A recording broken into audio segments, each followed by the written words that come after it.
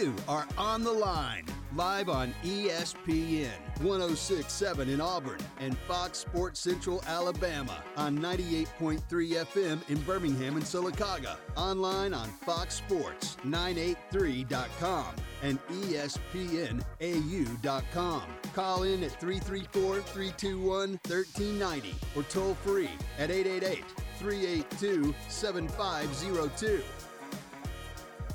You're on the line here on ESPN 106.7 and Fox Sports Central Alabama. Jacob Goins with you on the Monday edition of the show. Monday, May 16th, 2022. Hope you're all doing well out there in the Auburn-Opelika area. If you're listening in the Birmingham, Sylacauga area, across the state of Alabama and across the country, I hope you're doing well. Also, I appreciate you all tuning in here to the Monday edition of On the Line. How was your weekend? Hope you had a good weekend. I did. I stayed busy. Lots of sports over the weekend. Lots of Game 7s over the weekend from the NBA and the NHL. Lots of exciting stuff going on in the world of sports. So I hope you had a good weekend. I did. Weather's pretty nice.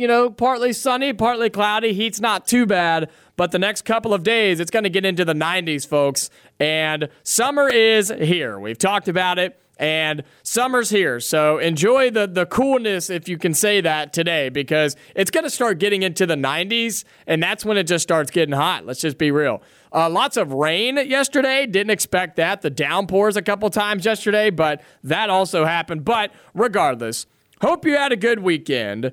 Glad to be back on this Monday afternoon here on ESPN 106.7 and Fox Sports Central Alabama on 98.3 up through Birmingham and Sylacauga. You can call in, be a part of the show at any point today. I'd love to hear from you. 334-321-1390 or toll free at 888-382-7502. You can call in, be a part of the show, talk about anything you want to talk about related to sports. I'd love to hear from you and what you have to say about everything going on, NBA, NHL, Auburn football, anything else on your mind. Give me a call. I'd love to hear from you. 334-321-1390 or toll free at 888-382-7502. In hour two, we're going to have Jacob Hillman of the Auburn Sports Network. He's going to come on and talk about Auburn baseball and their result against Alabama over the weekend. So he will be on in hour number two. He is back for his usual Monday 3:30 slot, so make sure you stay tuned for that. If you missed any of my previous shows, you can search On the Line wherever you get your podcast. It'll be uploaded there. All my previous shows, including today, right after the show, you can go and find it. Just search On the Line wherever you get your podcast. Again, you can call in, be a part of the show. I would love to hear from you. 334-321-1390. That's the number to put you through to me. Countdown to football season, folks. 110 days. We are 110 days away from September 3rd, the kickoff of the Auburn football season. It's going to fly by, folks. I'm telling you, it's going to fly by. I'm excited. I hope you are as well. It seems like a long time between then and now, or between now and then, I should say, but 110 days is going to fly by. And there's still some stuff to talk about. We're going to be able to talk about some things. SEC Media Days is going to come up. That's when it really starts getting exciting. And then fall practice will start beginning of August. And then we've got a month from there. And then the football season's going to be here before you know it. School will get started back up, and it'll be here before you know it. So 110 days from now will be September 3rd. It will be kickoff for Auburn football. And I am excited. I cannot wait. I think it's going to be a great year. But we still have a long way to go. It's a long way from now, but it's going to go by fast. And so stay with me, hold on, because we're going to get through it together. It is the off season, but we're going to get through it together. And we can do it, I promise. We can do it.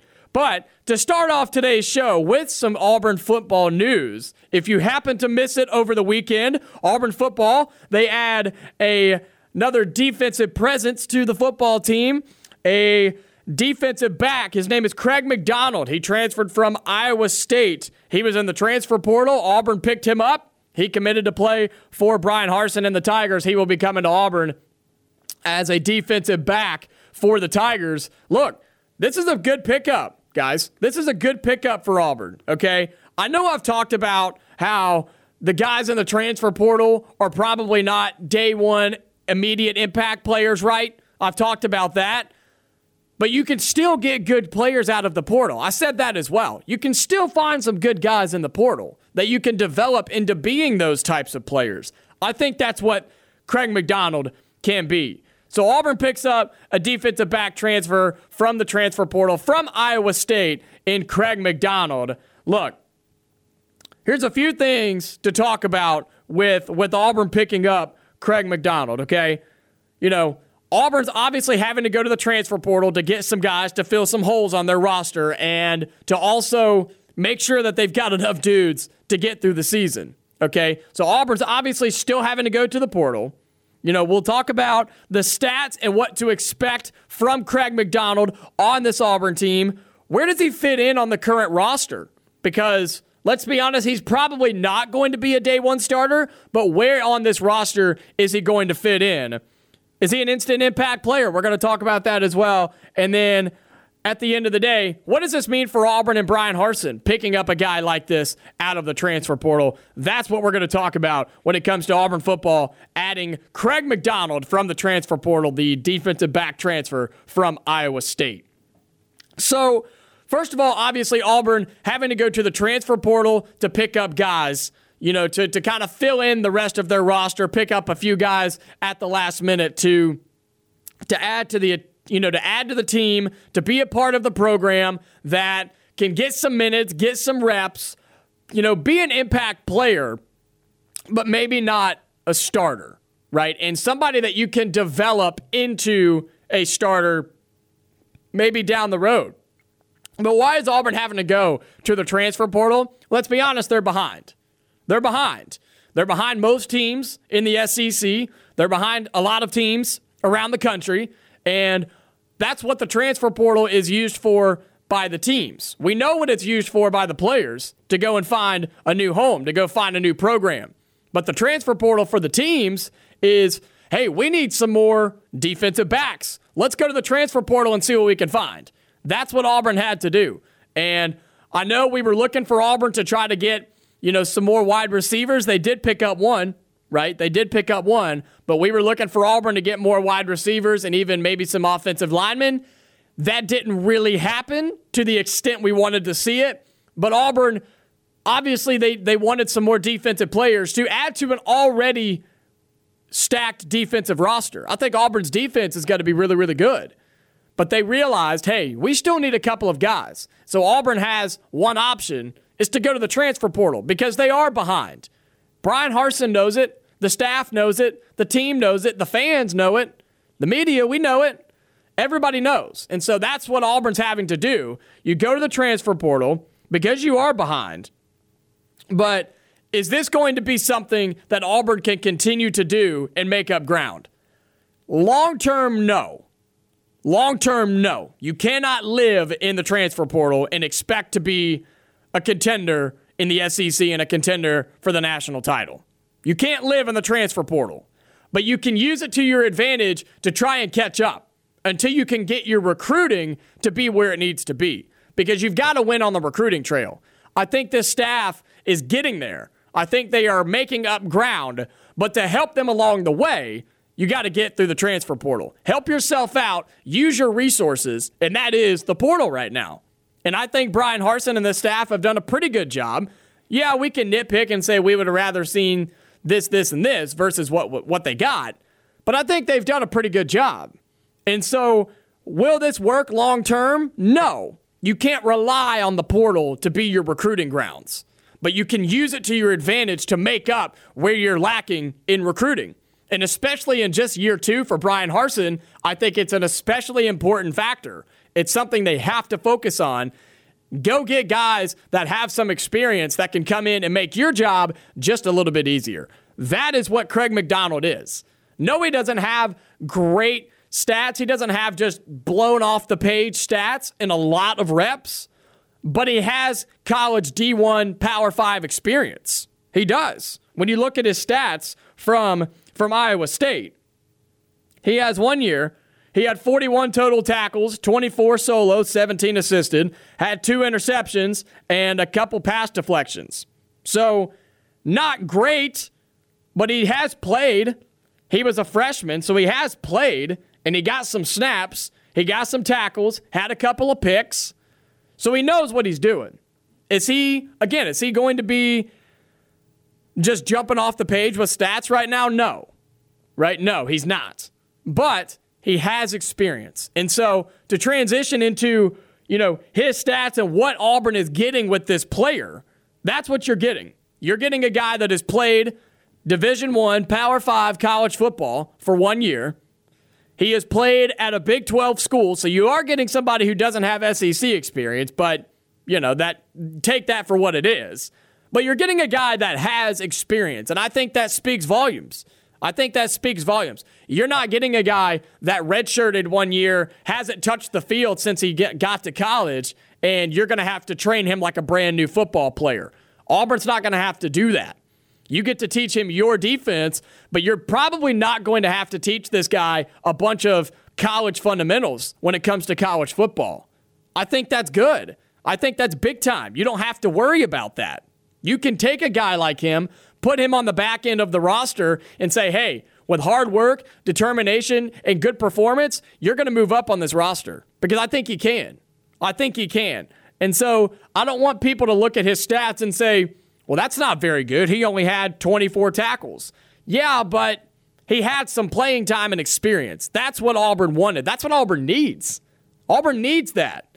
Because without that, it's just another recruit. Which there's nothing wrong with that, but there's a difference in getting somebody who can join the team that has experience versus a brand new freshman coming out of high school who's never seen the field during a college football game. So I think that's the difference. So don't look at his stats and say, well, how good is he? He only had this many tackles, blah, blah, blah. He has experience. And I think that's what's going to help Auburn. That's why this is such a good addition.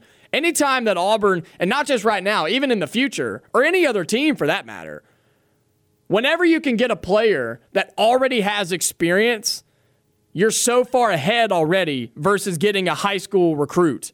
There's a huge difference, right? You can understand the difference there.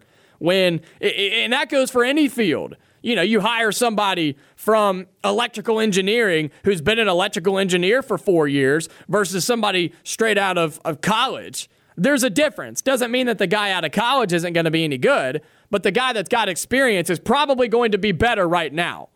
Same situation right here. You get a guy out of the portal who played Division I, Power 5 college football for a year. He has some reps. He has some experience. He's got some stats, and he knows how to play the game. So now you can work on teaching him your defense, developing him the way you want him, and hopefully he turns out to be a pretty good player on your roster for the next few years. Courtesy of Auburn Daily and our good buddy Zach Blackerby, he talked about in his article today, make sure you go check it out, it was really good, but he said he would have given, if you look at last year's defensive grade for Craig McDonald, it was 71.1 in 2021 at Iowa State. That would have been 7th on last year's defensive roster, courtesy of Auburn Daily. That would have been 7th on Auburn's defensive roster last year. That's pretty solid because look at some of the guys that were on that team last year, right? Go read that article. It was really, really good. I recommend it. But that just kind of shows how he is going to fit on this team, Craig McDonald. And so where is he going to fit on this team? How is he going to fit on this roster? What will his role be on this defensive team and on this defensive staff? Well, is he a day one starter? No, he won't be. I don't think so. Unless he comes in and just blows everybody out of the water and just goes off and really impresses. I don't think he'll be a day one starter because Auburn's already got some really good guys on the back end, right? Yes, you lose McCreary to the draft, but Auburn, and you lose a couple of guys to the draft, but I think Auburn is still going to be just fine back there. So bringing in a guy like Craig McDonald, who only has that 1 year of experience, right? Yes, he has that experience, but it is only 1 year and it is minimal. So there are, you can look at both sides of the coin here. He will not be a day one starter. I look at him to be more of a role player. he's going to come in on specific downs, specific yardages. I'm not sure what that's going to be, but, he may come in on 3rd and long. That may be his type of play, right? He may come in where they expect the team to go deep or something. I'm not sure. We will find out what that is. But I think he will have a specific role as he develops, as he gets better under this defensive coaching staff, under this defensive play scheme. I think that is what we are going to see from Craig McDonald. I think he could be a very good player. He's a good athlete. Go watch the film. The guy can play. But I think it's going to take some time to get him to where he needs to be a starter on this defense. But once he gets there, I absolutely think he could be a starter. But I don't think that's what we're going to see in 110 days. I don't think you're going to see him jog out on the field for the very first defensive snap. And that's okay. That's not what people are expecting here. And don't expect that. If you are, don't. Because that's not why he was brought in. Auburn didn't go to the portal to get him and say, hey, we need you to get on this team and start day one. That's not what they're looking for. Auburn's looking for guys that can be really reliable backups, even reliable third strings, that they can work on behind the scenes. And in a year or two from now, he could be that starter. He could be that dude on the back end of this Auburn defense. He could become that player. That is the type of player Craig McDonald is for Auburn right now, which is why he's such a good pickup. So that's where he is on this roster. He's not a starter. He may not even be the go-to backup back there. He could be that third string.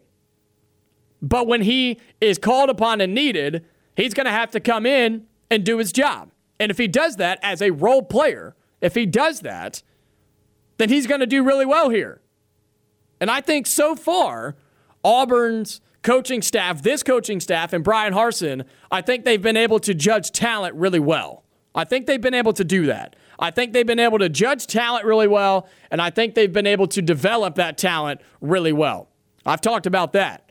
I think they've been able to develop talent really well. I'm interested to see what this specific coaching staff does because, again, this is the first time we're seeing these set of guys, or I guess this set of guys as a coaching staff work together to coach, develop, train, all of that. This is the first time we're seeing it. So I'm interested to see what that's going to look like and how players are going to get better at Auburn. That's got to happen. It's got to happen with Craig McDonald. It's got to happen with everybody else that comes through here. So if he can get better and develop on the back burner while also getting some experience, that can lead to great things for him and for Auburn's defense. That's what the role is for Craig McDonald. That's where he fits on this roster for Auburn's defense. Let's take a break. We'll come back. What kind of impact is Craig McDonald going to make on this Auburn defense? And then ultimately, what does this mean for Auburn? What's this mean for Bryan Harsin? Stay tuned. I'll have your answers when we come back. You're listening to the Monday edition.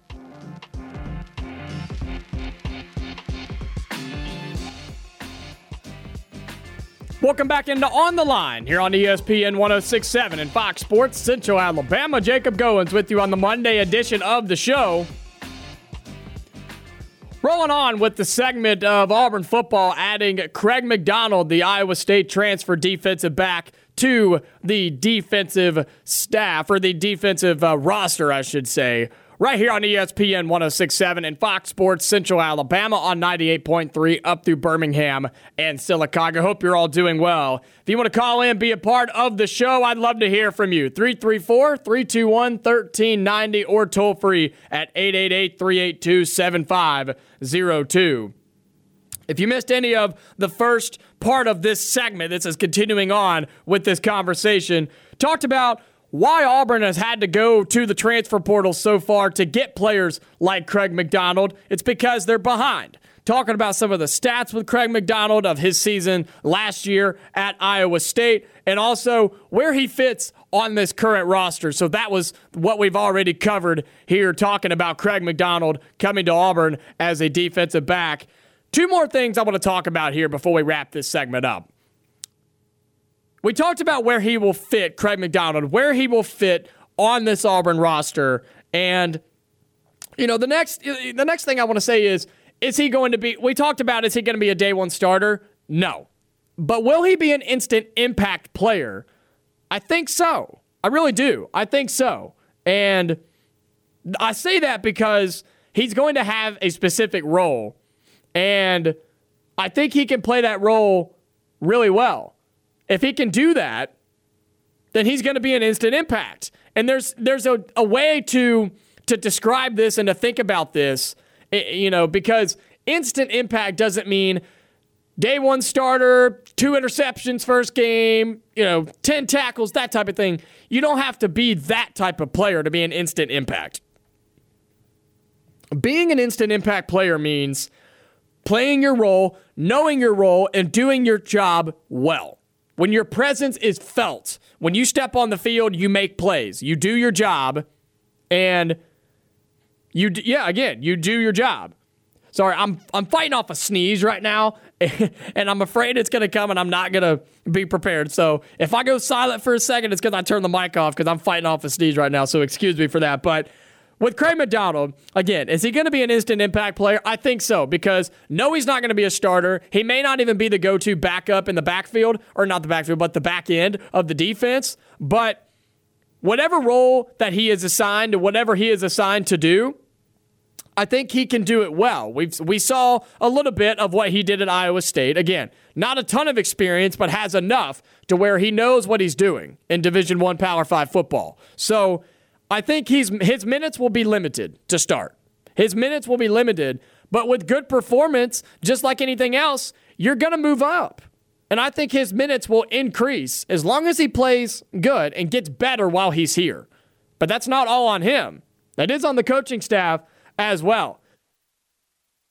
That's on the coaching staff as well. So if he can continue to get better when he gets here, do his job well, when he steps on the field, he causes turnovers or he, causes incompletions and does the right things, he will increase his minutes. His minutes will increase. They will. And that's what Auburn's looking to do. That's why Auburn went and got a guy like this. They didn't go to get him to throw him on the field day one, snap one. They got him to develop and to put him on the back burner and say, look, we're going to use you when we need you, but we're going to make you better so then you can become a starter in a couple of years here and really be a big player on our defense. And that's probably what they sold him on, and that's probably what he wanted to hear. Will it happen? We're going to find out. But I think his minutes will increase over time. And, was this the right decision for him? Yeah, I think so. He was obviously transferring, looking for something different. And that would be my guess, that Auburn sold him on that. They said, hey, look, we've kind of got our starters right now, but you can come in and be behind them, learn from them, learn from us, and we're going to try and make you better and make you a starter here, down the road. So I think it was the right decision for him. Was it the right decision for Auburn? Yeah, why not? Why not? You found a guy in the portal. He has experience. He knows what he's doing. He's an athlete. And he's the perfect player that you can mold into what you want for your defense. I think it was the right decision. It was the perfect decision for both sides. I don't see this going negatively at all, unless he just doesn't pan out and transfers somewhere else. But I don't see that happening. It's early. Yeah, I get it. He just committed over the weekend, but I don't see that happening with this staff or this player. I think it can go really well. I think it could go really well. So I think it was the right decision for him. I think it was the right decision for Auburn to go after him. And, what's it going to hurt, right? Now, honestly, when you think about it, what's it going to hurt? Because, again, he's not going to be thrown out there snap one, so it's not going to go poorly, and they're not going to put him on the field until he's absolutely ready. And that's what you got to remember. With a player like this, who you get in the portal halfway through the month of May, he's not going to touch the field until he's ready. And especially in big moments, he's not going to touch the field until he's absolutely ready. So really, when you think about it, this is a true test to what this defensive coaching staff can do development-wise. We're going to find out. How long does it take for a guy like Craig McDonald to touch the field? And then when he does, how good is he going to be? How good is he going to be? I think that's a big testament to this coaching staff. What can you do with a guy like Craig McDonald, who has a little bit of experience, but not a whole lot? who is not going to be a starter but is trying to become one. I think that's a great test and will prove just what this defensive staff, the coaching staff, is capable of. I think that's a great way to put it. I really do. I think that's a great way to put it. And then ultimately, what does this say about Bryan Harsin and this coaching staff?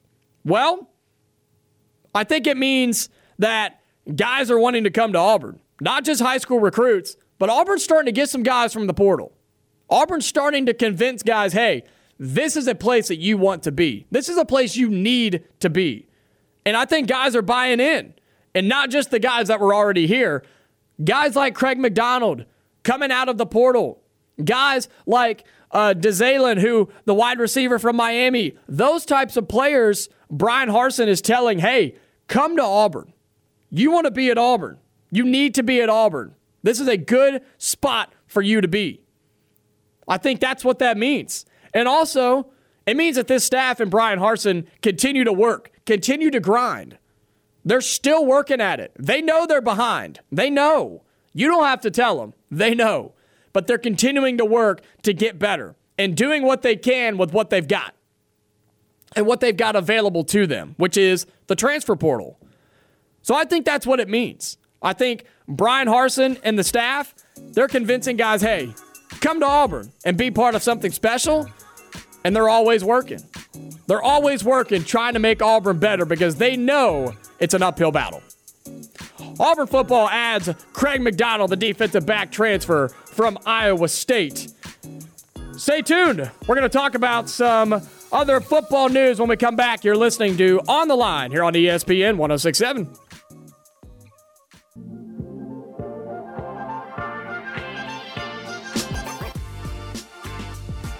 Welcome back into On the Line here on ESPN 106.7 and Fox Sports Central Alabama, halfway through hour number one. Jacob Goins with you on the Monday edition of the show. It's been a great 30 minutes. We've got 30 more minutes left here in hour number one. Reminder, Jacob Hillman of the Auburn Sports Network will be with us in hour number two at the 3:30 slot to talk about Auburn baseball and what happened with them against Alabama over the weekend. So make sure you stay tuned for that. That'll be at 3:30, Jacob Hillman of the Auburn Sports Network. Just got done talking about Auburn football, adding Craig McDonald from the transfer portal, the Iowa State transfer defensive back. Of course, Auburn picked him up from the portal over the weekend and really had a good breakdown about what that means for Auburn, what it means for him, how he's going to fit in this defensive style and this defensive roster. So great segment talking about that. But now I want to talk about this Auburn team and the coaching staff as a whole, and Bryan Harsin as a whole right now. And here's the question. What needs to happen between now and SEC Media Days for Bryan Harsin and Auburn football? What needs to happen between now and SEC Media Days for this Auburn coaching staff and Bryan Harsin and this Auburn football team? And it may be a weird question, right? You're like, well, it's the summer. What can they do? They can't really do anything. What do you mean by that, Jacob? Well, what I mean by that is, what needs to happen between now and then? There's some things that need to go down. And there's some things that the coaching staff has to physically do. There's some things that they need to do mentally. There's some things that they need to do, more or less not the question, or not the word that I'm looking for, but there's some things that they've got to do with the fan base. There's some things they've got to do with the media that will really benefit them long term if they can do some of these things. It's going to make more sense when I start talking about it. But let's go look at the official SEC Media Days dates because that's important. It's July 18th through the 21st in Atlanta. It's at the College Football Hall of Fame again. July 18th through the 21st. So you've got what? Let's see how long that is from now. That's basically, 2 months. That's 2 months from now, right? 2 months from now. Then after that, college football season's right around the corner. So what does Auburn football and Bryan Harsin need to do in the next 2 months before SEC Media Days? Well, there's a couple of things. You got to keep recruiting, high school and transfer portal. You got to keep recruiting. keep showing your face in the community. We talked about Bryan Harsin going to the golf tournament in Birmingham last weekend. He did some other stuff this weekend. We'll talk about that. Keep showing your face in the community. Continue selling Auburn, okay?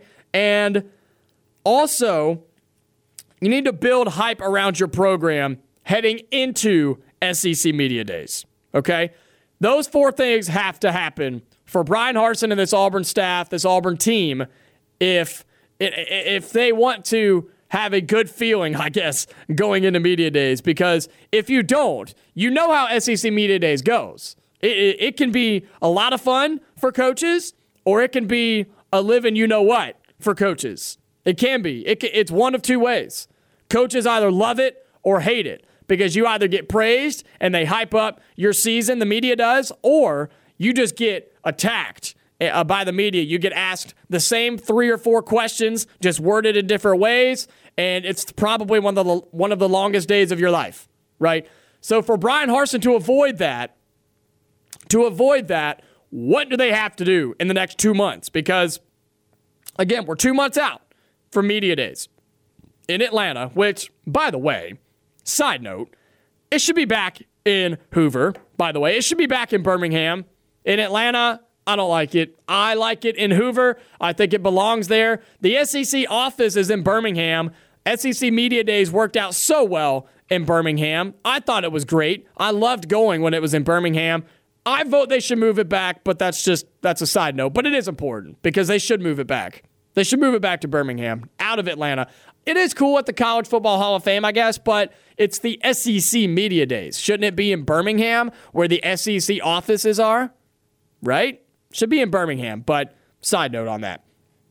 So, what needs to happen between now and SEC Media Days for Auburn and Bryan Harsin and this football staff, for them to feel comfortable walking into Media Days to where it's not going to be miserable for them, where they can actually go and give actual updates about the program rather than, do you think your job's on the line, Harsin? Because that's how it's going to be if some things don't change. Because if it were today, those are the questions. Those are the questions that he would face if it was today, right? And you know that's how it would go. First of all, they've got to keep recruiting, okay? You've got to keep recruiting, not just in the transfer portal. We talked about that with Craig McDonald. Yes, you do have to continue in the transfer portal. Continue to look, right? But I think we are getting down to the point where, Auburn's added a couple guys from the portal, and now do they really, is there anybody else that they could go find? Maybe.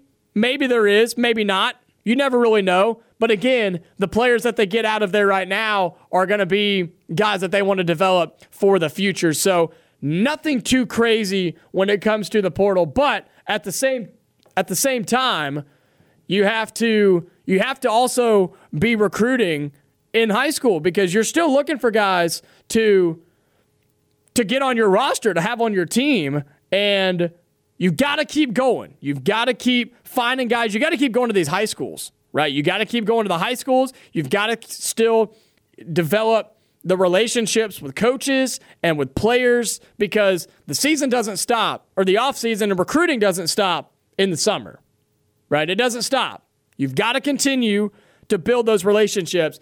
Obviously, Auburn had Tiger Takeover, where I think that's what it was called, with going to the high schools and the coaches going all over the country, doing their thing, or not all over the country, all over the state. And I think that was fantastic. But you've got to check up now, right? You can't just pop in one time and expect everything to be okay. You've got to be able to check up on all those high schools and all of those players that you're recruiting, even though it's the summer. Check up, check in. Just say, hey, we're still over here. Don't forget about us. We're still here. That's got to continue to happen. You got to keep building for the future, because if you're Bryan Harsin and this staff, you're planning for the future. Yes, you have the thought of, okay, we've got to survive this season. We have to make it through this season. But also, you can't think like that. You've got to think, this is my job, this is my program for years and years to come. I've got to build it to where I'm successful, and I don't have to do this battle every single year. Because hopefully this doesn't happen. You don't want to be this far behind every year. So you've got to continue to build for the future if you're Bryan Harsin. And if you can build a big-time 23 class, or at least have guys considering you for the 23 class when you go to SEC Media Days, that can be something you talk about. That can be a redirecting point. That can be a talking point for you if you're Bryan Harsin. You can say, well, look at what we've done for the upcoming class, right? That is something that he can talk about. That is something he can bring up and say, look what we're doing. Look at where we started and look where we are. If you can get to that point, I think that's a big-time deal for Auburn. That's got to continue to happen in the next 2 months. And not even the next 2 months, in the next months and years, right? Obviously, that's one of the obvious answers, but that doesn't stop. That doesn't stop. You got to continue to do that if you're Bryan Harsin. Another thing, keep showing your face in the community. Keep showing your face in the community. Keep showing that you want to be in Auburn. Keep showing that you are an Auburn man. And I think Bryan Harsin is becoming that. Was he when he showed up? No, because he'd probably never been to Auburn, right? He had probably never been here. But now he has been here. He lives here. He's a coach here. He gets involved with things. Last week we talked about him being at the golf tournament up in Birmingham, showing his face, donating money, doing great things like that. This past weekend, I'm pretty sure he threw out the first pitch at a baseball game at Auburn. So that's another thing. Sure, they asked him to do it, but, I mean, technically he could have said no. He could have. Nobody would have known if he would have said no. Nobody would have known. But he said yes. He goes out, he does things like that. He goes in the community. He goes to golf tournaments. He also does things on campus with the students. I know it's the summer, so that's kind of hard to do right now. But those are things that you have to do. Look at Bruce Pearl with the basketball team. He did all of these types of things because he needed people to buy in. Because when Bruce Pearl took over for the basketball team, nobody cared. I mean, let's just be honest. Nobody cared because the basketball program was in such shambles that nobody cared. But Bruce Pearl made them care. He gave them a reason to care. He said, here I am. And he, dropped himself in dunk tanks on campus and put his face out there and his name out there and did everything he had to do to get fans to buy in. Look at it now. Sellout crowds every night for basketball. Bryan Harsin has to do the same thing. And I think to an even higher extent. Because if you don't have fan support, it's over. But I think that's starting to grow. I really do. I think that's starting to grow. If you disagree, let me know. If you don't support or if you don't believe, I'm not saying you're wrong. I just want to know why. I'm curious. You know that. I'm always curious to see what you have to say. But I think the confidence in him and the program is starting to rise. I think we've moved on from the past stuff, the stuff that went down, and I think we're starting to move on from that. The positivity seems to be on the rise. But that can't stop. And Bryan Harsin has to continue to get out in the community, get his face out there, let people know I'm not just a football coach, I'm an Auburn man. I'm a human being. Those types of things work. It sounds dumb. It sounds weird. You're like, why are we talking about this? Because it works. And those types of things have to be done. It's not all about football. Football is a lot of it, obviously, but you've got to do the other things too. The small things have to be done really, really well for you to be successful at the big things. That's what I'm trying to get to here. Do the small things really well to where you can really do the good thing, the big things well too. Because if you can't even do the small things, like just going out in the community and meeting people and showing your face, if you can't do that part of it, you're never going to be successful at the big stuff. That's just a fact. It's an absolute fact. What else does Auburn and Bryan Harsin have to do in the next 2 months before SEC Media Days? I think you have to continue to sell Auburn. Continue selling Auburn for Auburn, right? That goes back to recruiting. Get guys on campus. That's the biggest thing. That's what Auburn does. What's always been the thing that Auburn claims to sell themselves on? It's Auburn. Yes, you can try and sell your coaching staff and yourself as a head coach if you're Harsin right now. But what's the biggest thing you can sell if you're here on the Plains? You sell Auburn. And that's what they have got to do right now. With their recruits, sell Auburn for Auburn. Get guys on campus, show them why they want to be here, tell them about the future, tell them what you plan on doing, yes, but sell them on Auburn. And I know it's the summer, so it's a little bit more difficult, but you just got to get your foot in the door. At least be considered for some of these guys. And I think Auburn is on the rise to do that. 6 months ago, Auburn's recruiting, you know this, Auburn's recruiting was in the tank. It was in the garbage. It looked really bad. And then all of that went down. It looked even worse. But they've rebounded really well. Because now they're getting guys on campus. Remember when Auburn had that football camp, like the first one with Bryan Harsin, and it just bombed? I mean, nobody showed up. It was horrible, right? They didn't just quit. They didn't just say, well, that's not going to work for us. Guess we got to do something different. No, they kept doing it. And now they've got guys signing up left and right to come to these types of camps and training things and whatever they want to call them. Auburn's got guys signing up left and right. And that's what you got to do. You're not going to get them all. You're not going to win them all over. But getting guys on campus is a big deal. Go get them to look at that giant football facility they're building over there. Go get them to look at that thing and say, hey, when you get here, that's going to be done. That's going to be brand new when you walk in here. That's going to be yours. That's pretty cool. That would convince me. That I would at least think about it, right? If I'm a commit, if I'm an 18-year-old, and I see this brand new football facility being built, and they show me what it's going to look like, and they tell me this is going to be yours, brand spanking new when you walk on campus, that's pretty cool. That's pretty cool. That's why they're doing it. You can sell that to kids. You can sell that to recruits. And then you can say, this is what we want to do with you. This is what we want to do with our football program. I think if the guys, if Bryan Harsin and the coaching staff can do that, can sell Auburn, continue to do that, they can have that to benefit them at media days as well. They can say, look at the culture we're building. That's another thing. Build that culture. Sell that culture. The difference between then and now. That's another talking point at media days. And that's what I'm getting at here with this whole conversation is, what does Bryan Harsin and Auburn have to do between now and SEC media days in 2 months to where they are prepared to not just get bombarded? That's what I'm talking about here. Let's take a break. We've got one more talking point about this conversation as we wrap up here in hour number one. What at media days? So we've got, let's say we're at media days, right? Bryan Harsin and this Auburn coaching staff, once they're there, what do they need to do to be successful? I know it's 2 months away, but I want to start talking about it. We'll talk about it more once we get closer as well, but got one more point. What do they need to do when they get to SEC Media Days? We'll talk about that on the other side of this break. You're listening to the Monday edition of On the Line.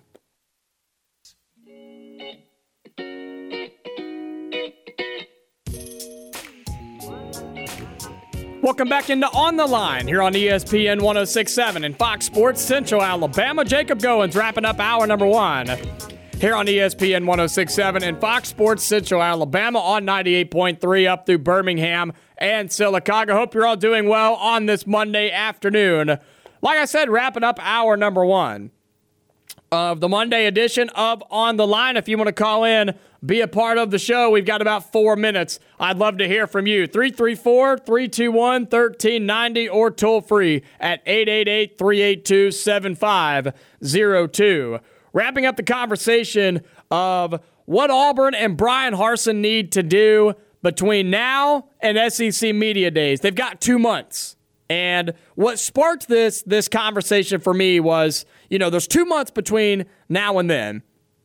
And, I was thinking about SEC Media Days coming up. I was thinking about it this morning, and I was thinking, how is Bryan Harsin going to be treated at Media Days in a couple of months? And if it were to be today, I think he would be bombarded. I think he would have a miserable time because all of the questions would be, well, how are you responding to what happened in February? Is your job on the line? No pun intended. What are you doing to save your job? How are you going to be successful? Those types of questions. It would be the same 3 or 4, just worded in different ways, and he would feel like he was having to defend himself the entire time. I'm trying to ask the question, how does he prevent that from happening? How can he go to SEC Media Days with some of his players to say, here's what we're building at Auburn, this is why we're going to be successful, not this is why I should keep my job, right? I think he will still get some of those, but if he does some of these things I've been talking about, I think he can avoid that a little bit. And we already talked about a few of the points. The last one that I want to make is, here's what he needs to do at Media Days, and even before then, what he needs to be doing. He needs to be open. He needs to be open with everybody, with the media, with his players, with the fans, with everybody. Be open about what's going on inside the program, because I think that'll help him. I think that'll benefit him. Give updates when you're asked the questions of recruiting or the portal or injuries or whatever it may be, the status of the team. Be open, be honest. That's going to build trust. That's going to build trust with the media. It's going to build trust with the fans. It's going to build trust with your team, with your coaches, with your coworkers. That's what they are. That's going to build trust with everybody. And I think if you can do that, when you answer the questions that you're asked, that gives you the chance to pump up your program, to hype up your own program. That's what Bryan Harsin needs to be doing. Be open about things, but tell why Auburn is going to be successful. Why is this team going to be good this year? That is your opportunity to do that. So when the media comes to him, be positive, right? Be positive. Tell why this team is going to be successful. Tell why you are the man for the job, because I think he is. I think Bryan Harsin is the man for the job. I really do. I think he's the man for the job, but I want him to tell us why he's the man for the job. I want him to tell us why this team is going to be successful. As of May 16th, 2022, why should we be excited about Auburn football? Why should we be ready for football season in 110 days? What should we be excited about? Those are the things that I want to hear from Bryan Harsin in the next 2 months and then at SEC Media Days. That's it for hour number one. Stay tuned. Hour number two coming up right here on ESPN 106.7 and Fox Sports Central Alabama. Stay tuned, the Monday edition of On the Line.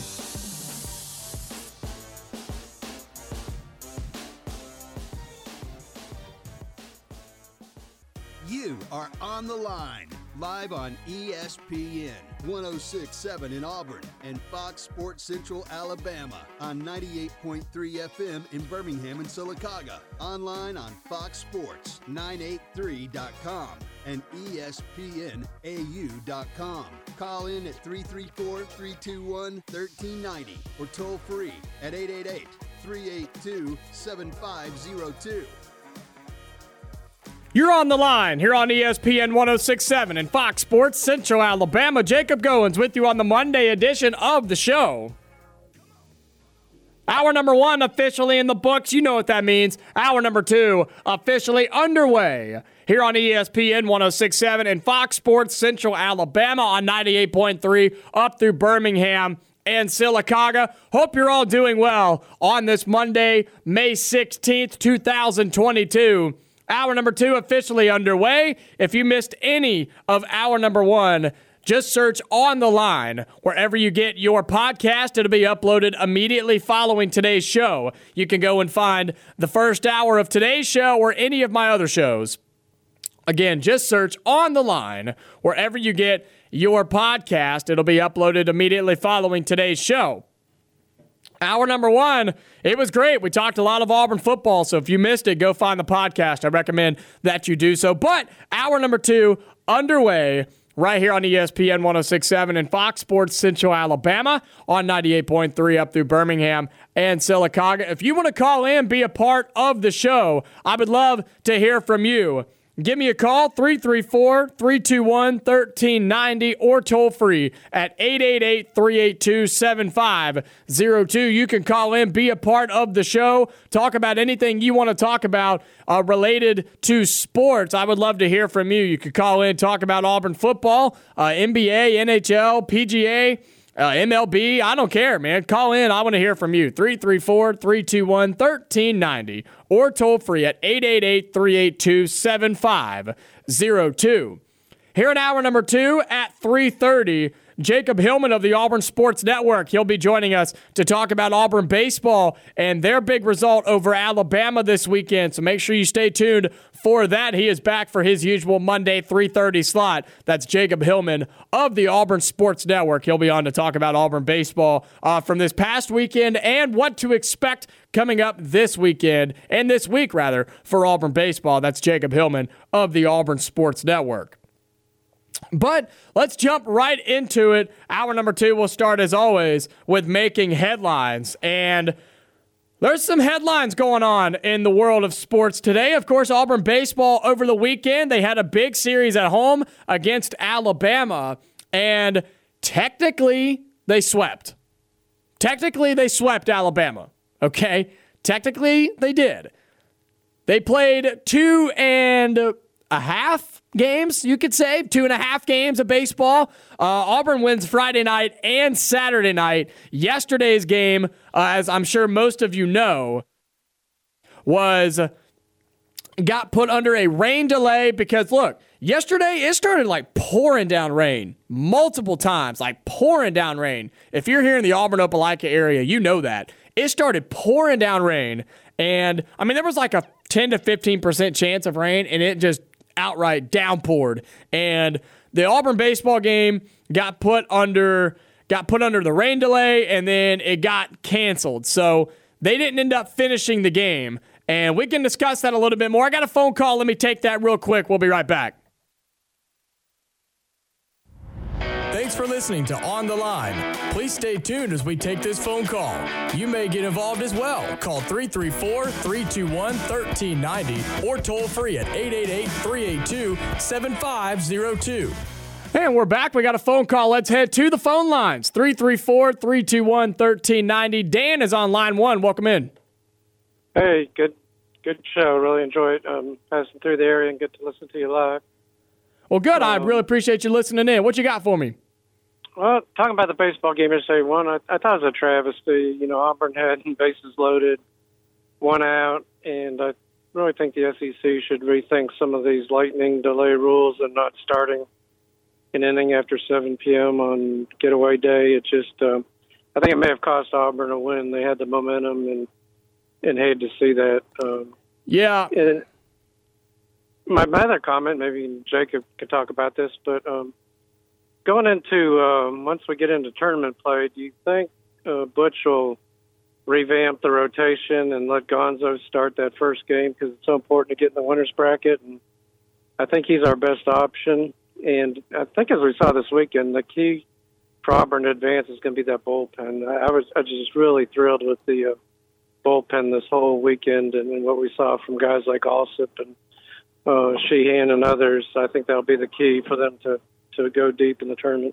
Yeah, for sure. Well, to your first point, you know, it is disappointing to see the game got canceled yesterday. You know, obviously the SEC for sure, but sports in general, they're real serious about lightning delays. Auburn High had an issue with that Friday night. They got stopped and then restarted for baseball. But, you know, lightning delays, it's got to be within a certain mile radius. Obviously, you know that. But it is disappointing to see the game got canceled.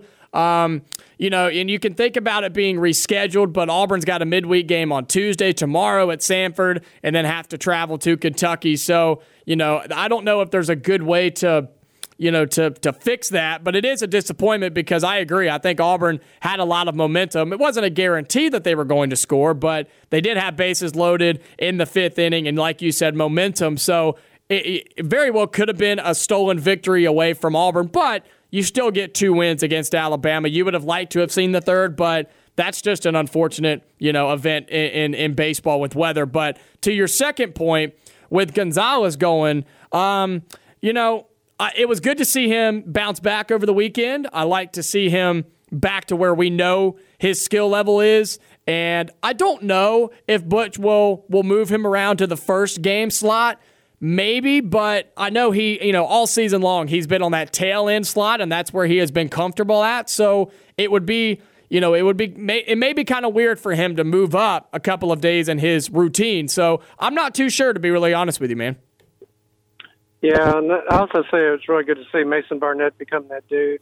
He's always had potential, and if he can keep it up, then he's a good opening day option as well. Yeah, for sure. But, I think if it comes down to Auburn has to have one game, must win, no matter what, I mean, if you had your choice, I think right now you would have to go Gonzalez. I would. Yeah, for sure. Well, Dan, we appreciate the call. That was Dan here on the line. You can call in, be a part of the show as well. 334-321-1390 or toll free at 888-382-7502. We appreciate the call right here on the Monday edition of On the Line. Yeah, the points I was about to get to, but I'm glad he called in and brought it up. In that Sunday game, Auburn, it was tied 1-1. Okay, Auburn had won Friday night and they won Saturday afternoon. And so Auburn had already won the series, but they were going for the sweep. Okay, Auburn was going for the sweep. And on Sunday afternoon, Auburn and Alabama were tied at 1 in the 5th inning. Okay, game 1, Auburn won 3-2. Game 2, Auburn won 6-4. And in game 3, it was a 1-1 tie in the 5th. Auburn had the bases loaded, a lot of momentum, had a chance to get some runs across, and the lightning delay hit. And off the top of my head, I don't know what the SEC rule is when it comes to the distance that the lightning has to be within the vicinity of play for them to shut it down. But, it entered the delay. I'm looking at the article right now on auburntigers.com. It entered the delay at 4:32, tied at 1, bases loaded, bottom of the 5th. And apparently, curfew restrictions surrounding getaway games, they called it, basically. And it was not going to be able to end or restart before the designated time. That's not really something I was familiar with until it's one of those rules and regulations where you don't really know that it exists or that what the actual rule is until it gets put into effect or when it actually happens. That was what this scenario was. Look, you hate to see it because Auburn was on the verge, I think, of probably winning that ball game. And, you can look at it one of two ways. You can look at it as Auburn maybe lost out on a win, but maybe Auburn lost out on a loss. So, I would have liked to have seen it gone on. Obviously, safety is important when it comes to lightning, playing with metal baseball bats and all of that. But, I would have liked to have seen it possibly restarted after that. Again, I talked about it with the caller there that rescheduling probably wasn't the option just because I know Auburn has a midweek tomorrow at Samford. I'm sure Alabama does as well somewhere. It could be at home, but I'm sure they have a midweek. So that just wasn't really going to work. So you hate to see Auburn miss out on that opportunity to try to get the full-on sweep, but they do get 2 wins against Alabama at home, and that's what you have to look at, I think, if you're Auburn. Yes, it sucks, right? It sucks that you miss out on that, but you still get 2 wins over Alabama, and hopefully the one game where you don't get the chance to pick up a victory, hopefully it doesn't come back to bite you. Hopefully it doesn't come back to haunt you, but look, it was nothing that you could control. It was nothing that you did if you're Auburn. So you can't beat yourself up over it too much, and you still get 2 wins over Alabama. So look at it that way. That's the best thing I can say. And look, y'all know I'm not the most over-the-top positive person, but there's really only one way to look at it. You get 2 wins over Alabama, and you get robbed of a third because of the weather. There's no other way to look at it, right? Take your wins and let's move on and try to win a series at Kentucky this upcoming weekend if you're Auburn baseball. Moving on, making headlines. We talked about it a lot in hour number 1, but Auburn football adding Craig McDonald, the Iowa State transfer defensive back. Auburn picks him up over the weekend. He committed to play for Bryan Harsin and the Tigers. Big pickup for Auburn. I think he's a fantastic player. He's got some college, D1 Power 5 experience playing defensive back at Iowa State. He only played last year. He had 24 tackles, a couple of interceptions, not a ton of snaps, but he did play. He's got experience. He knows what he's doing, and I think he can be a fantastic player for this Auburn football team. Is he going to be a day 1 starter? No. Can he be a role player? Absolutely. will his minutes increase over time?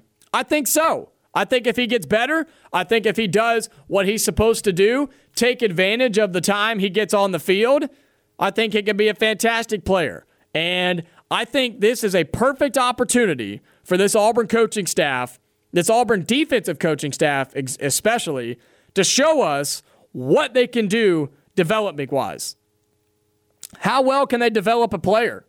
We're about to find out because he has a little bit of experience, but, I mean, he's not a fantastic player yet, but I think he can be.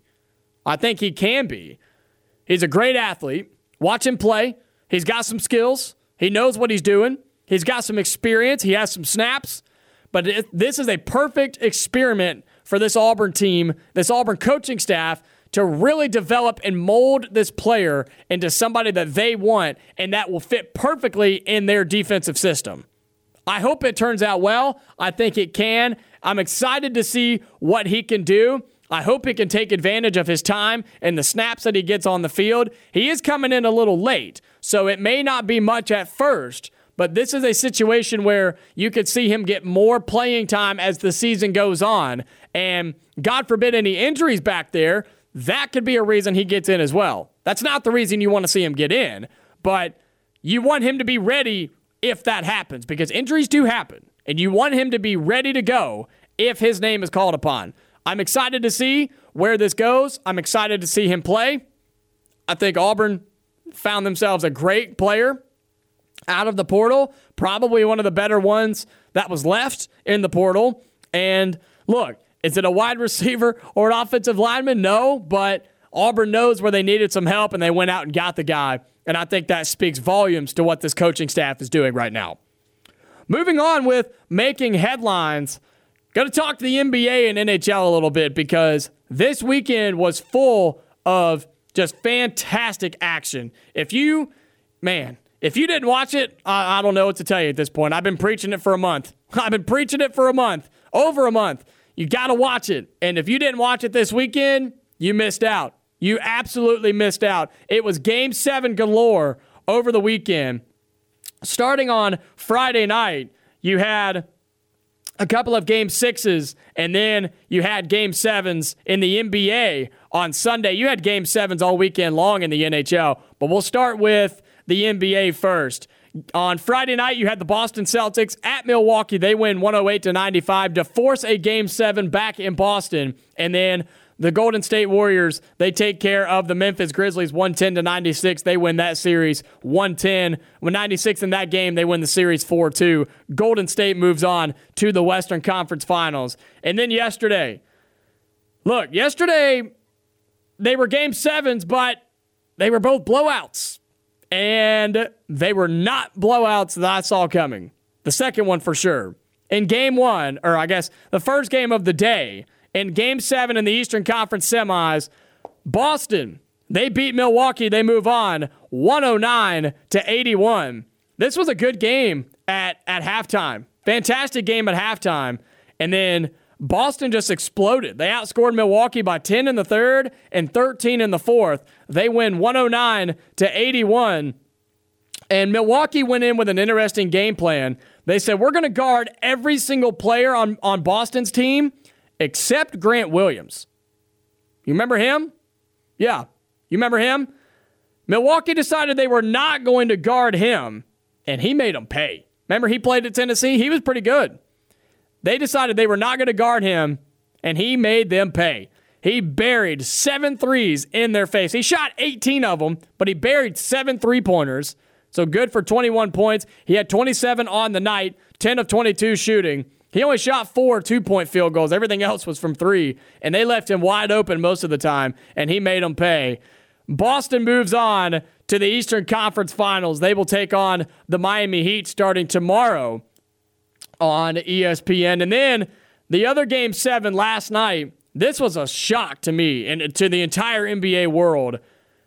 It was the Dallas Mavericks and the Phoenix Suns. Game 7, Luka and the Mavs, Chris Paul, Devin Booker, and the Suns. And Dallas, just put it on them. put it on them and didn't even look back, didn't think twice about it, didn't even care that these people had some children. They put it on them 123-90. Dallas moves on to the Western Conference Finals, and it was over by the first quarter. Dallas was up 27-17, and they never looked back. They scored 30-10 in the second quarter, 35-23 in the third. They did get outscored by 9 in the fourth, but it didn't even matter.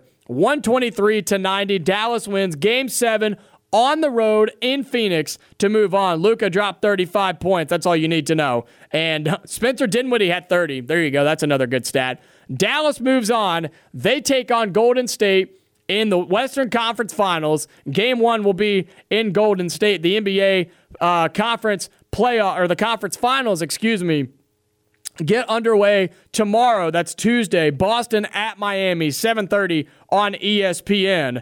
Do want to update you about that because here on ESPN 106.7 in the Auburn-Opelika area, we're going to have almost complete coverage of the entire NBA conference finals starting tomorrow night at 7 o'clock right here on ESPN 106.7. We're going to have the Celtics and the Heat radio broadcast on ESPN right here on ESPN 106.7. So starting on Tuesday, tomorrow night, we're going to have Boston at Miami, Game 1 of the Eastern Conference Finals at 7 o'clock, the ESPN radio broadcast right here on ESPN 106.7. We've got it tomorrow, Wednesday, Thursday, Friday. We've got baseball Saturday, White Sox at Yankees. We've got Saturday night. We've got Sunday, and then next Monday and Tuesday, folks, we've got all kinds of games going off for you. Celtics at Heat, and then Wednesday is Dallas at Golden State, then back to the Celtics Heat, then the West, then the East. So it almost flip-flops every single day.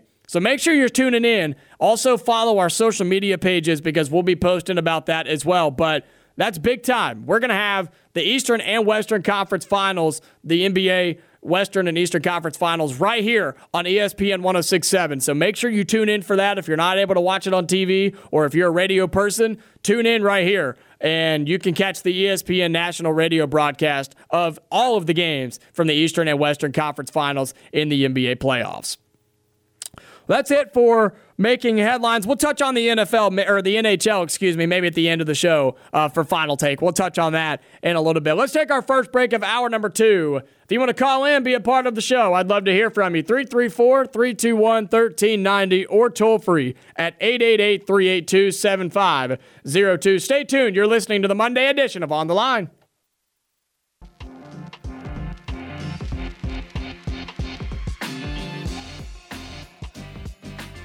Welcome back into On the Line here on ESPN 106.7 and Fox Sports Central Alabama. Jacob Goins with you on the Monday edition of the show.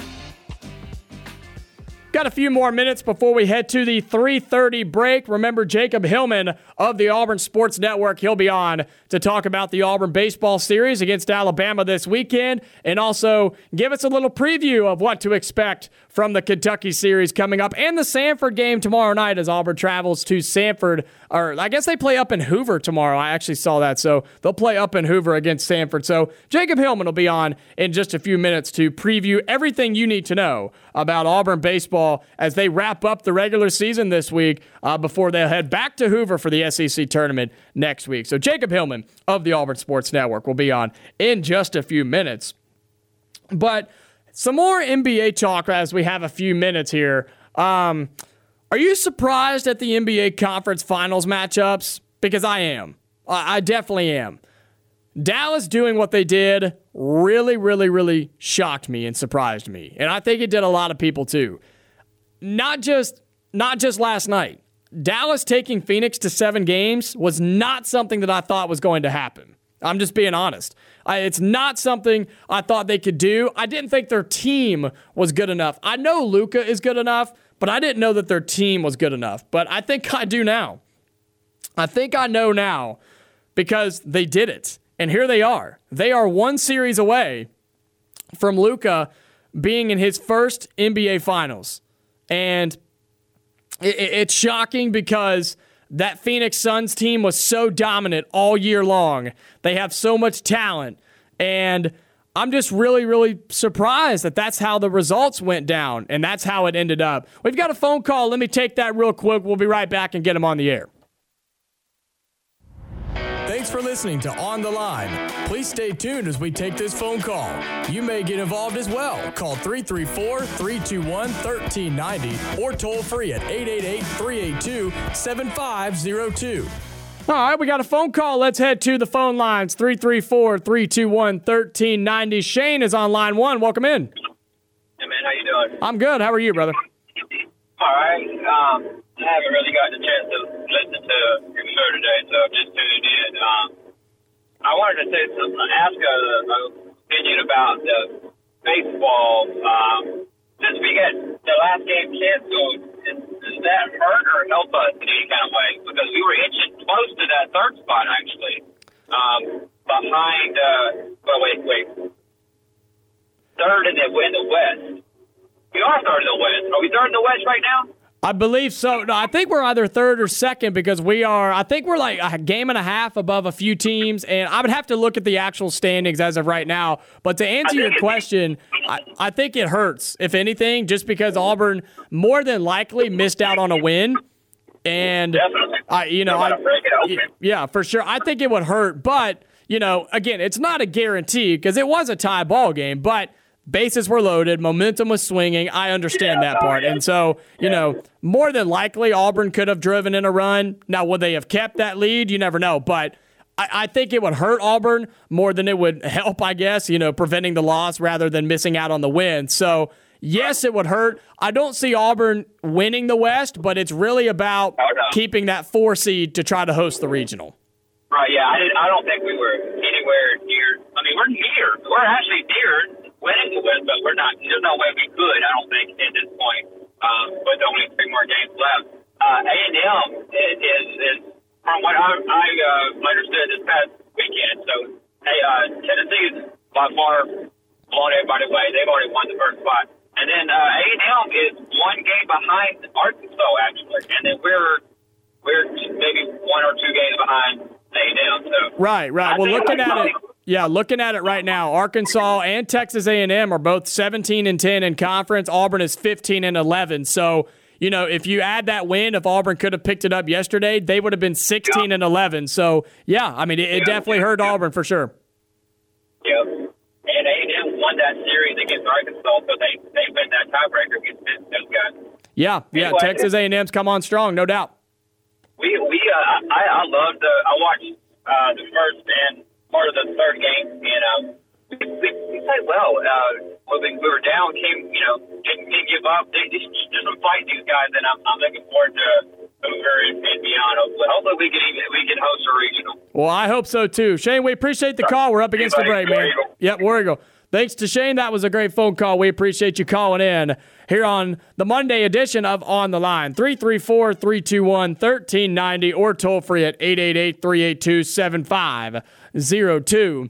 Yeah, I'm excited too, man. I really hope Auburn gets that chance to host a regional. I really, really do. That's just so big. It's so big to be able to host the regional in the NCAA tournament like that, to not have to travel. Obviously, you get to stay home. Auburn fans will show up and show out for that series. I would definitely make it a goal to go if Auburn gets that chance. But, yeah, I mean, when you look at the SEC standings, Auburn is third in the SEC West right now. And when you look at wins just in general, I mean, let's say Auburn picks up that win yesterday, they would be 16-11 rather than 15-11. And Arkansas and A&M are both 17-10. So that hurt Auburn. There's no doubt about it. That definitely hurt Auburn. They're 35-16 overall. They would have been 36-16 overall if Auburn wins. But again, you've got to remember, it was still a tie ball game. Bases were loaded, but just because Auburn had the bases loaded, A, doesn't mean they were going to drive in a run, or B, doesn't mean they were going to keep that run. It's baseball. Anything can happen. But Auburn more than likely would have. I get that. So I think it hurt Auburn. I really do. But there's nothing you can do. It's weather. It's baseball. You just got to move on. Jacob Hillman of the Auburn Sports Network is coming up. Stay tuned.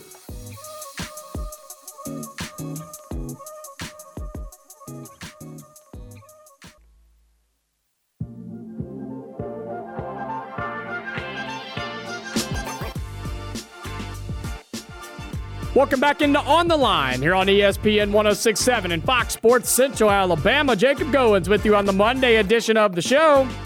30 more minutes left in hour number 2 here on ESPN 106.7 and Fox Sports Central Alabama on 98.3 up through Birmingham and Sylacauga. Our good buddy Jacob Hillman of the Auburn Sports Network. Hillman, you're back feeling better and ready to go. We appreciate you and your time as always. Before we talk about baseball, want to talk about Auburn softball a little bit. Their run in the SEC tournament was very short and not so sweet. What happened, man? Yeah, you get matched up with a very motivated and talented Missouri team that was probably underseeded. I think the whole storyline with Missouri was how they could have been a top 4 seed, but there's unfortunate scenarios that they had to deal with in Tuscaloosa that kind of kept them from being that high of a seed. So you're not playing a team that's probably underseeded, and that team goes on to the SEC tournament championship, loses to Tennessee. But I still look at it as the fact that the offense just did not get going against a tough pitcher for Missouri. So that's something that is a little concerning going into regionals, but I don't think it's something that will be a consistent factor. Well, Jacob, this was a problem that Auburn had to end the regular season in their last SEC series before going to the SEC tournament, correct? That is correct. Right, and so, what does Auburn do to get the bats going again? Because all season long for the Auburn softball team, that's been the strength, has been the bats. Yeah, for sure. And I look at it as the lineup continues to change a little bit. It's not the best circumstance to be under, as you're sitting here in regionals. You want to have that lineup set up, but it still just goes back to the injuries that have occurred. And whenever those happened, the lineup had to shift around and things weren't as comfortable. So you got to look at your best hitters. You got to look at SEC Freshman of the Year, Bree Ellis. You've got to look at Michaela Packer, Lindsey Garcia, and then Carly McConaughey that's in that 9 spot. And you've got to hope that those 4, the core, can really get things going for the rest of the lineup, because the rest of the lineup, obviously not, like I said, not the core, but it's a contagious thing with this team where when 1 or 2 girls are hitting well, the rest of the lineup is doing fine. So if any combination of those 4 can get it going, then I really believe in the rest of the lineup to get things going again. And this is going to be a tough regional. Clemson has a great pitching staff. Does not allow a lot of home runs. Auburn hits a lot of home runs. So one will have to give if Auburn is to face Clemson. But first, you have to get through Louisiana. Louisiana's a 45-win team that's won its 3rd straight conference championship. The last time Auburn played Louisiana, 2015 Super Regional, Auburn won that 2-1 to advance to the Women's College World Series for the first time. These are teams with history. Now, of course, Clemson is hosting its first regional of all time. That's going to be a fired-up crowd. It's a team that made it to the ACC championship and fell to Florida State. Florida State's the number 2 overall seed in the country, so they are in a position to do something special as well. Talking to Jacob Hillman of the Auburn Sports Network. I'm glad you started to allude to it. I was going to ask you, set the scene for me, what is on deck for Auburn softball in the regional, but you're talking about Clemson and Louisiana as well. Yeah, and obviously UNC Wilmington will be there as well. Auburn's 5-0 against that program, but it's a tough regional. Clemson's the 10 seed, so if Auburn is to advance, they'll go to the 7 seed Oklahoma State, who just won the Big 12 championship for the first time against Oklahoma. It's going to be a tough path for the Tigers, and I think that you have to look at it one game at a time, because if you look past Louisiana, you're not going to win that game.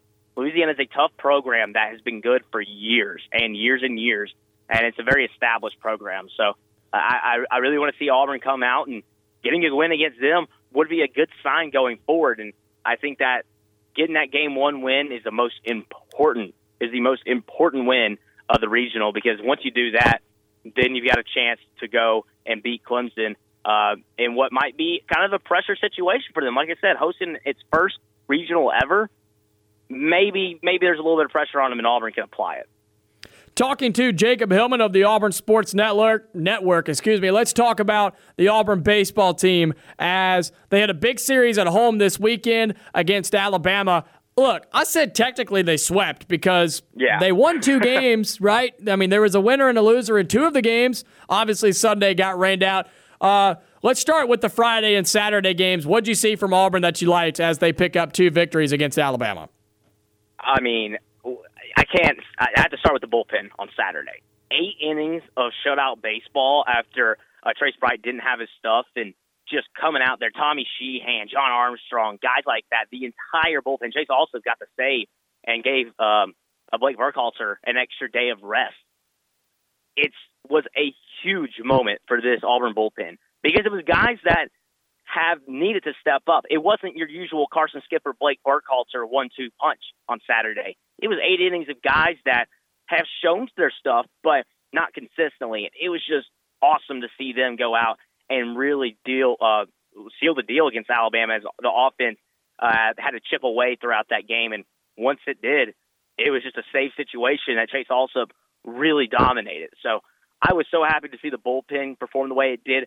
That includes Friday. It was nice to see Blake Burkhalter back out there and get his SEC leading saves again because Mason Barnett has done a good job. I think Mason Barnett's moved into that Friday spot nicely, and it's not perfect yet, but that's going to take some time. And I think having these 2 weeks and this upcoming week to have another start is going to really help Barnett going into postseason play. So I was really pleased with the team this weekend, and that was also it was an off week for Sonny DeShera. I mean, Sonny dropped below 400 with his batting average for the first time in forever, and the offense was still good enough to get the 2 wins. And you never know what would have happened on Sunday in the bottom of the 5th inning with the bases loaded with Bobby Pierce up to bat. So you really look at it as a successful weekend that could have been a 3-game sweep, but you've got to deal with a 2-game sweep.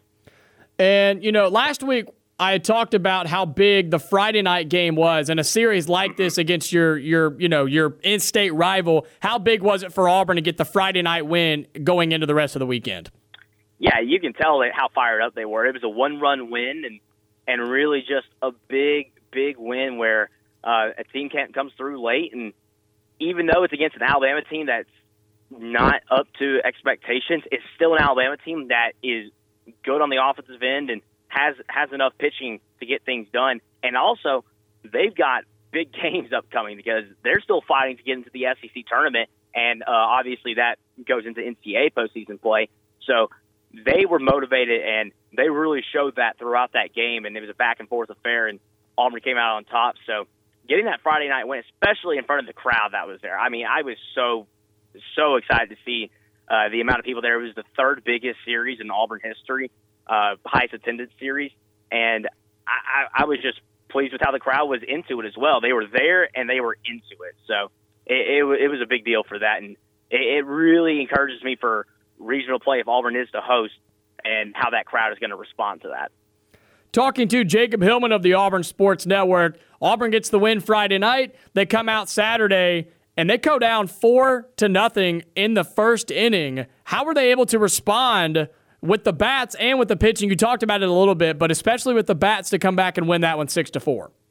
Yeah, I mean, it was a lot of chipping away. You had guys get little base hits, just knock them out there, and even some small ball as well. And I was really happy with the way Blake Rambush and Brooks Carlson played this weekend, especially in that Saturday game. They came to play, and they really made a difference. And the lineup was moved around a little bit, if you didn't notice. Leading off was Brody Moore, and then Sonny DeShera hitting second, Blake Rambush in the 3 spot. Casey Howell moved down to the 6 spot. And it was interesting to see how that played out. And I thought I liked the lineup change. I would assume that Sonny DeShera can hit pretty much anywhere in the lineup and that he'll be fine in that 2 spot. But we'll have to see if there's any more adjustments made to that. And like you said, the pitching was just phenomenal after that first inning. Tommy Sheehan, John Armstrong, Chase Also, those are the 3 names that just pop up into mind. And I'm so pleased with how they performed this past weekend. And going forward, it's a big deal because Carson Skipper, they got a full weekend's rest. Blake Burkhalter only had to pitch once. And I really think that going forward, that is going to make them so much more confident. They know, okay, there's at least 3 other guys in the bullpen that we can rely on, and we're not having to pitch 3 days a weekend, because that was the case back against South Carolina and even against Tennessee. Obviously, Burkhalter got hurt in game 1, so he didn't, but Skipper was pitching all weekend. I think it's a big deal to have those guys not having to pitch every single day. And Hillman, Auburn wins game 1 and game 2. They win the series. but the conversation coming out of the weekend is the what could have been yesterday, with the game being a no contest in the 5th inning. Game was tied at 1. Auburn had the bases loaded. What's your take on that about, what happened, and does it hurt or benefit Auburn? Yeah, it does not benefit Auburn. I don't think it matters that much. I think it's just kind of a neutral thing where, well, you don't get the extra win, but it's also just you're at the point where you're hoping to get a top 4 seed in the SEC tournament. It would have been nice to have a chance at some chaos going on and maybe overtaking Texas A&M or Arkansas in the SEC West, but you're going to need a lot of help from other teams like Ole Miss and Alabama this next weekend against Arkansas and A&M. So it's not the biggest deal in the world. I don't think it's going to impact the way the committee looks at it. I think it's just more unfortunate for the teams and how that series ends. It was a competitive series. Yeah, Auburn had already wrapped up the series win, but Alabama's playing for that SEC tournament spot. Auburn's playing for regional seeding positioning. And these two teams are in the same state, and you can't let them resume after 7 o'clock. I don't know. It's an unfortunate ruling that I've seen reasons why. I mean, there was an Auburn-Alabama game back in 2017. It never stopped or had to restart, but that game was played well into the night, and I understand it because it is a Sunday, but also classes aren't in session. Alabama's just a 3-hour bus trip away. It's really unfortunate that they were unable to resume that game, and we'll never know what could have happened because, hey, you never know. Alabama, they could have gotten out of that jam, but Auburn also could have scored several runs and dominated that game. So you don't know and you'll never know, but I don't think it really impacts Auburn that much. It doesn't help Auburn, but I don't think there's too much of a negative impact on it. Well, that's kind of the point that I had, too. I mean, you never truly know. Auburn could have scored 3 runs, but then they could have blown it. Alabama could have gotten out of it. There were so many different ways that could have gone down. But there is also, always will be the question, well, what if Auburn would have swept, right? But it is what it is. Talking to Jacob Hillman of the Auburn Sports Network. Moving on from the series win against Alabama, Auburn's got a midweek game tomorrow against Samford. What do you expect from that? And then we'll get into the Kentucky series. Yeah, that's an in-state opponent that is always played Auburn tough. Of course, Casey Dunn isn't there anymore, but that was always a big thing was Casey Dunn against his old team, always competing well with that Samford team. Samford, Auburn's played them once this year, beat them. Sonny DeShera, Brooks Carlson, they played for Samford. They transferred in from there, and they'll be looking to beat them again like they did earlier this season in a midweek game. And I really think that this is the last midweek game of the season. Auburn's, I think, is 9-1. Those midweek games maybe 10-1. And that's such a big stat for the committee when it comes to NCAA tournament seeding. So you want to finish that midweek slate out strong and really finish that on a high note. And then, of course, the last SEC series of the year of the regular season at Kentucky. That's a Thursday, Friday, Saturday series. How does that affect this at all, if any, against this Auburn baseball team? Instead of being Friday, Saturday, Sunday, it's Thursday, Friday, Saturday. Yeah, I wouldn't say it does. It would matter had Auburn switched up the pitching rotation a little bit, but they've been consistent keeping Trace Bright on Saturday, Joseph Gonzalez on Sunday, even with the injuries to Hayden Mullins. So I don't think it impacts it that much. It's just 1 day short of the 7-day rest that they usually get. And really, pitchers only need about 5 days. So I don't think that's going to be a big issue. But I do look at it as a big series for Kentucky because, like Alabama, playing for their SEC tournament lives this weekend. There's a lot moving around the SEC standings. Ole Miss coming out of nowhere. Vanderbilt is surging. So for Auburn, you're trying to hold on to that top 4 spot so that you don't have to play on Tuesday of the SEC tournament. Kentucky's just trying to get to Hoover. So there's going to be some do-or-die games this upcoming weekend. And obviously Kentucky, they beat Tennessee 2 games out of 3, but backed it up with a series loss at South Carolina. You don't know what you're going to get out of these Wildcats, and we know we're going to get out of Auburn. So it'll be a big weekend for Auburn to go out and hopefully get one more road series win. Talking to Jacob Hillman of the Auburn Sports Network. One more question, and I'll let you get out of here. What does Auburn have to do well? I guess, the mindset as well for Auburn at Kentucky this weekend to get the series win and to try to solidify that top 4 spot in Hoover and also get to host a regional. Yeah, I think if you keep doing what you've been doing, then you're going to be fine. Of course, the starting pitching, I think that you can find some more consistency with that. I thought Gonzalez did really well in the few innings of work he got yesterday, backing up 2 consecutive losses. The Tennessee game was a quality start. Arkansas, not so much. So I thought he backed that up pretty well. Trace Bright, he needs to bounce back. But we've seen that from him. If he has a bad outing, he usually bounces back from it well. And then I think Barnett just keeps doing what he's doing, eat up innings at the beginning of the game and let the bullpen do its thing, because I feel like now Auburn has 5 guys you can rely on in that bullpen. I wasn't so confident you had that many before this past weekend, but what I saw from them on Saturday, was such an impressive showing that I can trust them going forward. And as far as the bats go, I just want to see Sonny DeShera get back above the 400 line. He dropped below that, and I want to see him get above that and have that stat to his name. But I think the bats are going to be completely fine moving forward. Well, Jacob Hillman, we appreciate you and your time as always. Let everybody know where they can keep up with you and everything you're doing. Yeah, y'all follow me on Twitter at Jacob Hillman AU. As I won't be in Hoover, but I'll be keeping track of all that as well as the Kentucky series this upcoming weekend. Well, good deal, man. Have a great week. We'll talk to you next week, my friend. Yep, you as well. Thank you, Jacob. That was Jacob Hillman of the Auburn Sports Network talking about Auburn softball and then Auburn baseball as well. Let's take our final break here on the Monday edition of On the Line. We'll wrap it up with some hockey talk. How about that? We'll be right back.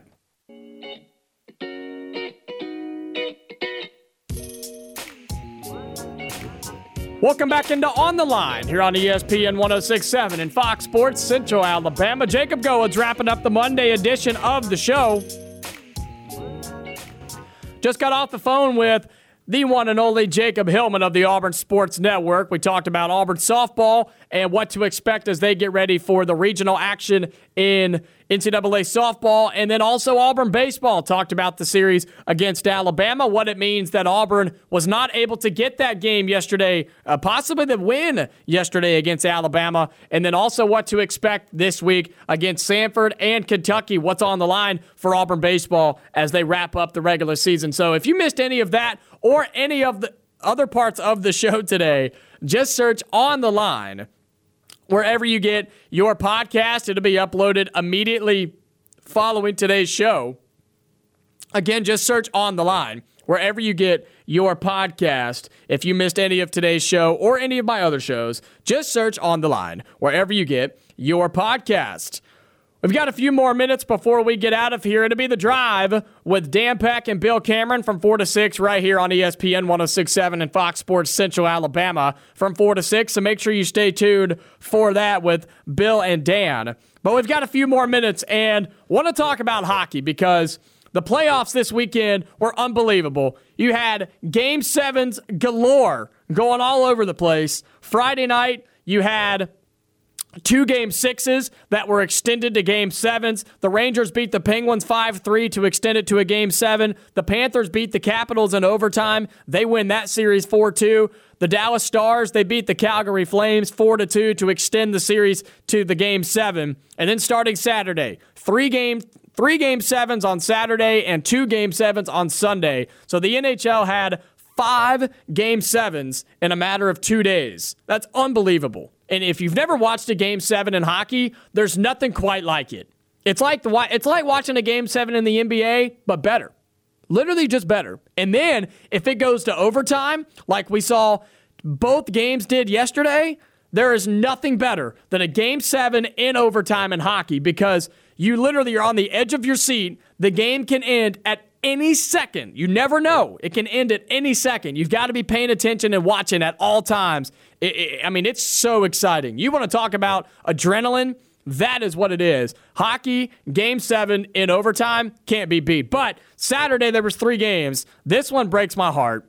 It really does. My Boston Bruins, they blow it again in the playoffs. They lose the series to Carolina 4-3. They lost Game 7 3-2 in Carolina on Saturday afternoon. Tampa Bay, this was an upset. The Tampa Bay Lightning, they beat the Toronto Maple Leafs 2-1 in Game 7. They take the series. And then the Edmonton Oilers, one of the best teams in all of the NHL. They've got one of the best players in all of the National Hockey League with Connor McDavid. They win that game 2-0. They move on to the next round. And then yesterday, both games went to overtime. Fantastic games. The New York Rangers, they beat the Pittsburgh Penguins 4-3 in overtime. They move on. And then the game of the weekend, the Dallas Stars and the Calgary Flames. The Flames, they're the 1 seed in the West. They beat Dallas 3-2 in overtime, but they had to do everything in their power to do so. The Dallas Stars goaltender, Jake Oettinger, 67 shot attempts, 3 goals allowed. He had 64 saves, folks. Unbelievable. Final take for today. Hockey playoffs, they're better than the NBA. I'm just going to say it. That's it for the Monday edition of On the Line. We'll be back tomorrow, same time, same place. Stay safe. I'll talk to you later.